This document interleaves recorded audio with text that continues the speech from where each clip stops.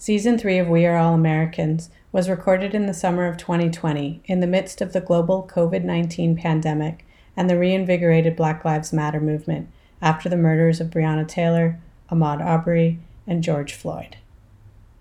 Welcome to We Are All Americans, conversations about how family stories are passed down from generation to generation and what it means to be American in the context of multiculturalism, immigration, military service, Black Lives Matter, white privilege, and indigeneity. I'm your host, Michelle Jacquis, and today we are recording at the ICA LA in downtown Los Angeles as part of Field Workshop Action Projects, a series of short-term projects and activities that focus on learning, civic engagement, and self-care. And I'm here with one participant. Can you introduce yourself? Hi, my name is Aska Hisa. And tell me a little bit about yourself and a family story about how you or your family arrived in the U.S. or about what it's like to live in the U.S. Okay, a family story.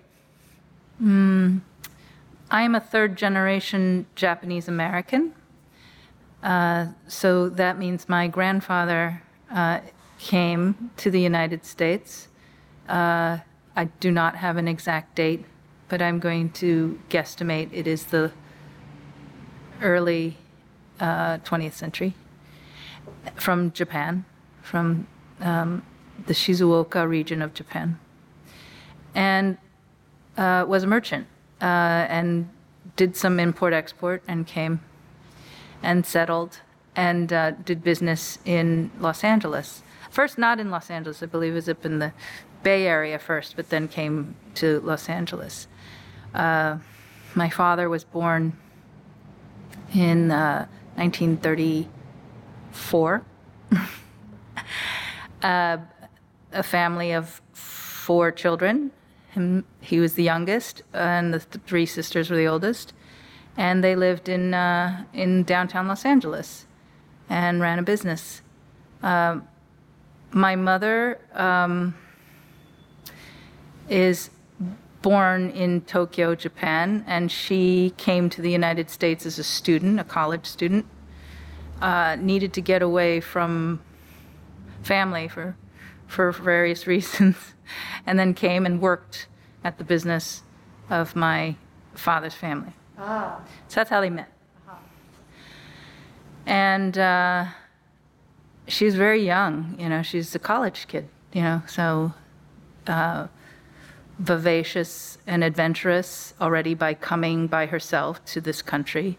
My father obviously is an American, and had gone to UCLA and did a stint in the Army, and they met, and she worked with him for the business, and got married. And then I came around a few years later. So I was born in Los Angeles. Yeah. Do you still have ties? Do your parents still have ties in Japan? Yes. Well, my father less.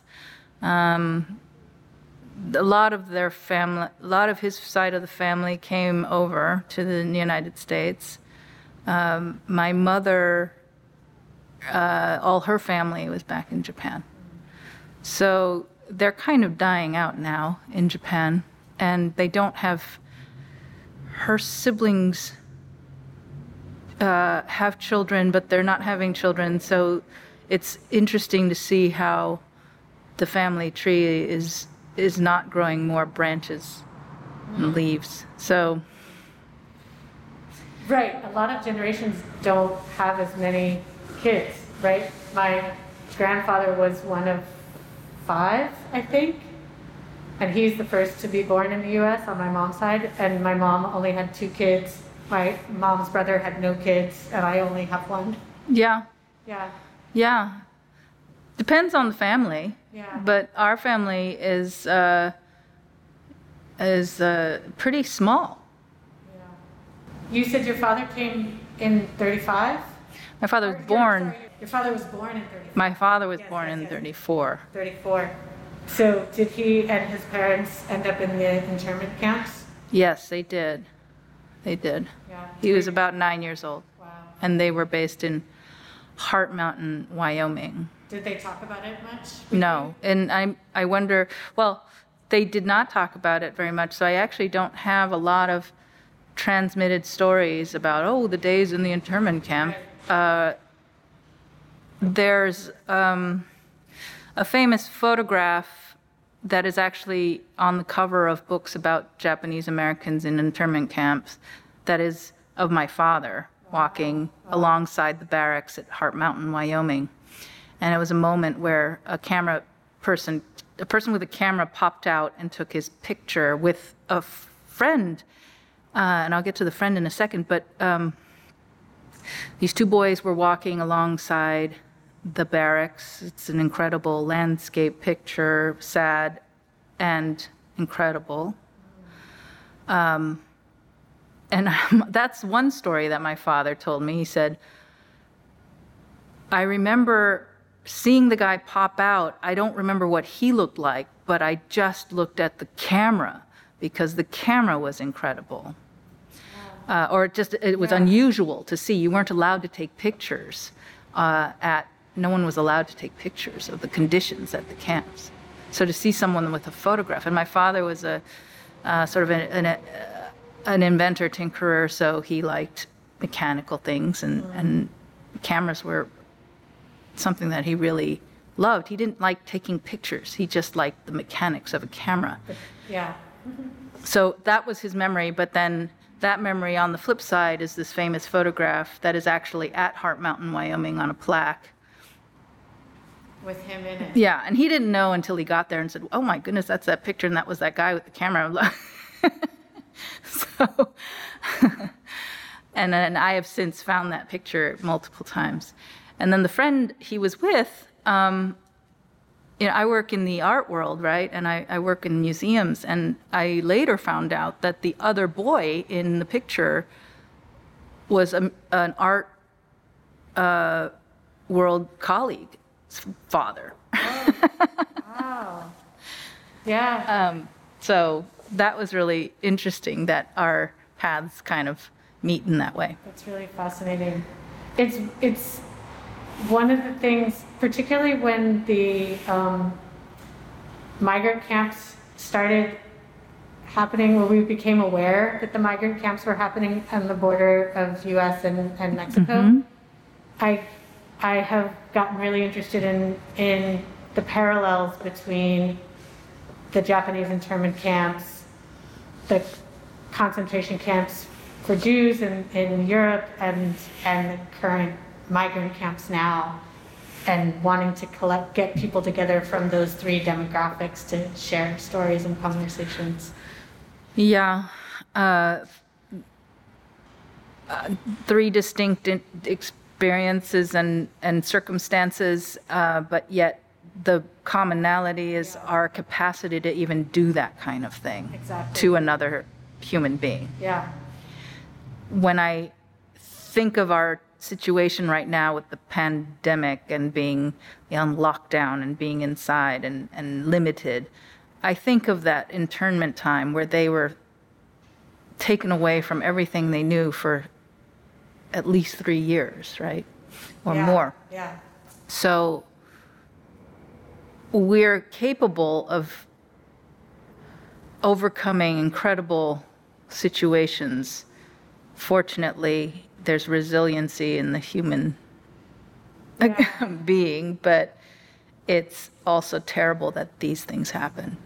It's really kind of hard to wrap my head around. I know, you said your family didn't really talk about it much. I know much more about my mom's side of the family than my father's side, but my mom's side, because most of our family arrived at the late 1800s to New York, and some stayed in New York and some went to Pittsburgh. But we did have family who were in concentration camps, some who survived and some who didn't, and I have one cousin that was everybody always talked about, Cousin Louisette, who, I don't know even what country she lived in, but she survived because nuns hid her in a convent. And so as a kid, we just knew, like, this was like common stories our family would tell all the time and talk about very openly. And it's interesting, but at the same time, like, my grandparents, every time there was another Holocaust movie, my grandparents were like, I don't need to see that. Why do we need to keep making these movies? I'm not, why do we have to keep talking about this? But it was this sort of strange, I understand that, like, it's too painful to talk about, but at the same time, my family still did to make sure younger generations knew. Or it sort of felt like it put us in a place where we understood sometimes we still have to be secretive of who we are in a weird way. Which is easier for me because Jewish is not really a visible identity.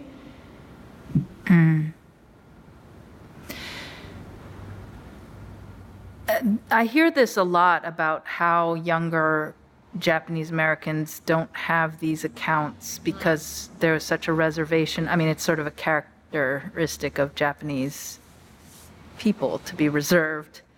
But that time of dealing with their people questioning their loyalty and patriotism while incarcerating them at the same time is a strange place to be, and a very conflicting and hard position to be put in. Just saying, you're not loyal to this country, we're suspect of you, and you need to be put away. And then to expect when they come out that they will be loyal. And that the Japanese Americans who did everything they could to show how American they are. Yeah. Or that how American they are. And some things were so, typical of that. Like, here's our Little League, here's our Girl Scouts and our Boy Scouts. Definitely Boy Scouts was a big thing. Like, they just kept doing Boy Scouts in the camps, and they did the baseball team, and they did the very archetypal, like, things. American, I guess you could say they're American things. I mean, it's just sports, and because they were American though. But they were these things that they did, and they felt that's how they grew up, and that's how they did it, and so they were just showing. But it was a weird thing to be questioned about being American. And, some fought, of course, the most valiant battles in the war against Japan and the alliance and for the United States. And still, they were still in the camp. So it's such a crazy thing. But the reservation and not having enough oral history about it, or the accounts, I mean, they're all really dying out now. So to be able to capture those, it's really now. It's almost too late. Do you know of organizations that are already trying to do that work? Yes, I imagine. The Japanese American National Museum, of course, or Japanese American Cultural Community Center. Yeah. They're definitely, that's here locally. I mean, there's people all over the country that would be able to capture this stuff. But it is really hard because it's sort of a nature to be reserved, not talk about the bad things. It's sort of a general human, like, let's not talk about the bad things. Let's remember the good things. Right. Let's try to find, the things that were positive, and they want to remain in that space of what we still did, despite the circumstances we were in. Right. So what do you think? So those are the stories you end up hearing, but you don't hear how brutally. Because that's too hard to have to. It's hard to relive, and they resist being able to put that out there. Maybe because there's still a sort of concern about loyalty, and telling the truth. I remember when September 11th happened, feeling this like fear that that life in the US was going to be hard for anyone who was not a white Christian male. Harder, because it already was hard. But it felt like all of a sudden it felt like a different shift. And again, with Trump in power, it feels even more so that our, all of us maybe our loyalties questioned. What do you think it means to be American?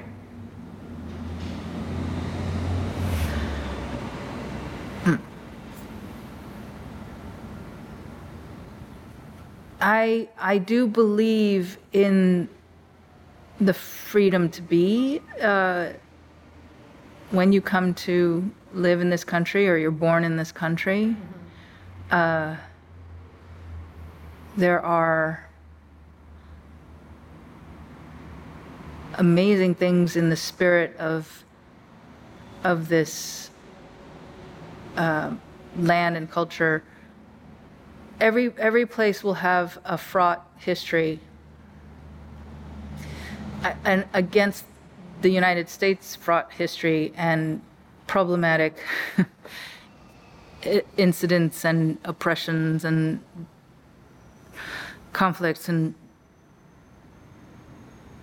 all of the things that we are uprising about right now in this time. That's there, and we're all collectively trying to work hard to tell the story in a way that moves us to a better place, not to sort of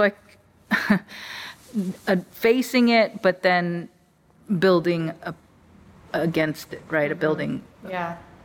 And that's possible here. I will believe that we have enough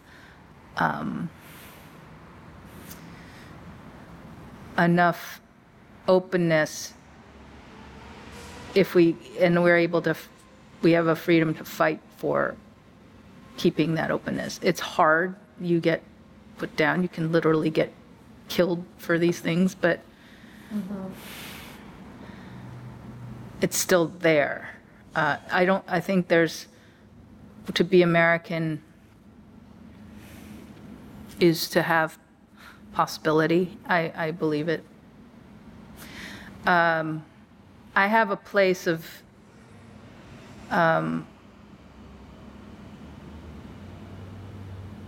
openness. Like my everyday is quite open to possibilities, and I think the structures in which I work and live are conducive to openness. But I think that's definitely not the case for many people, that they are in oppressive situations and it's harder for them to see that openness existing sometimes. But it's there. Yeah. What are you fearful of and what are you hopeful for? Fearful of, I'm fearful of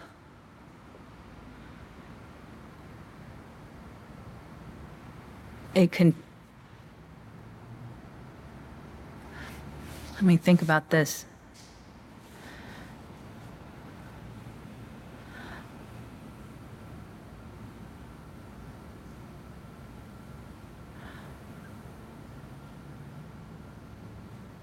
I'm fearful of people being fearful. I'm fearful of people who are fearful. I'm fearful of people who continue to suspect others or judge people because they're afraid. The society of fear is that gives me anxiety for sure. That people are doing things out of fear, which eventually fear can devolve into hate. Yeah. And I know that combating fears comes from exposure or education or learning or experience, and that comes from a nurturing from community and people. Like if I have a fear, I try to address that fear, but others don't. They just try to not address it, and then it festers into something that can be a problem or harmful or whatever. Right. So I'm fearful of the growing fears. And it seems that world, like what you described, is almost like a worldview that really, from what I've observed, shapes the way you navigate the world and do your job here at the museum and the programs that you organize, like the connection to education and knowledge recognizing that can, if you are educated and knowledgeable about difference or the other, you may be less fearful and therefore less hateful. Like that feels like it really embodies the work that you do. Oh, that's very nice to say. That's, I think, what it's all about exposing people to others and the power of this human ability to create, and seeing that from different people in different ways. That certainly creates more embrace than a recoil. Mm-hmm. So that's my goal, of course. I want to want people to know each other and see and experience each other either through art or through this kind of engagement. Right. And it's a process of learning. I'm someone who's driven by a passion of learning, not just for myself. Selfishly, I'm voracious in trying to find out more about things. Earlier we were talking about sound equipment, just wanting to learn more about sound equipment, to cultural things, of course, and everything under the sun. I'm just curious. But I think what excites me is sharing that curiosity, or sharing something that I feel getting to know somebody they would like to. And I think that's what helps combat fear. So what am I hopeful for is that, people have the courage to combat the fear. I'm hopeful that people, I think in this time of civil and social unrest and racial justice, that at first there'll be a process of fear, and then moving toward an openness and understanding, like a discovery. It's very exciting.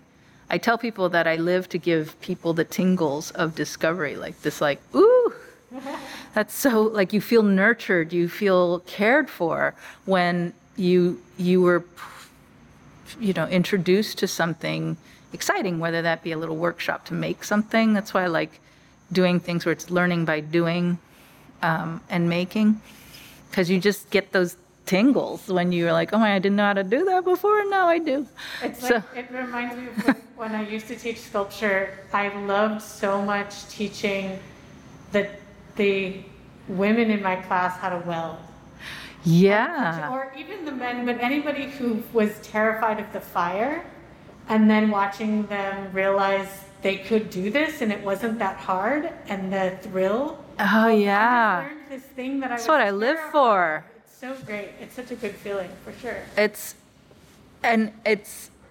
you may have felt it when you welded for the first time, and you're excited to give someone else that sensation of empowerment and demystification of something that caused them, and they were like, that's not for me, or whatever. These breaking down these these profiles. It's a lot of work, but it's also can be very joyful. Yeah. Yeah. Anything else you want to talk about? Or anything you want to ask me? Well, Michelle, how long have you been doing this? I started this project I think the first recorded conversations were May 2018. Nice. It grew out of a sabbatical that I was in, where I thought well, I'm still doing it, but it's slowly. My original intent for sabbatical was to make an artist book out of these letters that my great-grandfather wrote to my great-grandmother during World War I. Mm-hmm. And they were both fairly new immigrants, and I'm not exactly sure when they came, if they came late 1800s or early 1900s. And that's probably our next participant ringing the doorbell, right? Yep. That's an exciting sound. Somebody's at the door Yes. for the Well, next thing. Thank you so much You're for welcome. having this conversation with me. It was really great. My pleasure. Thank you.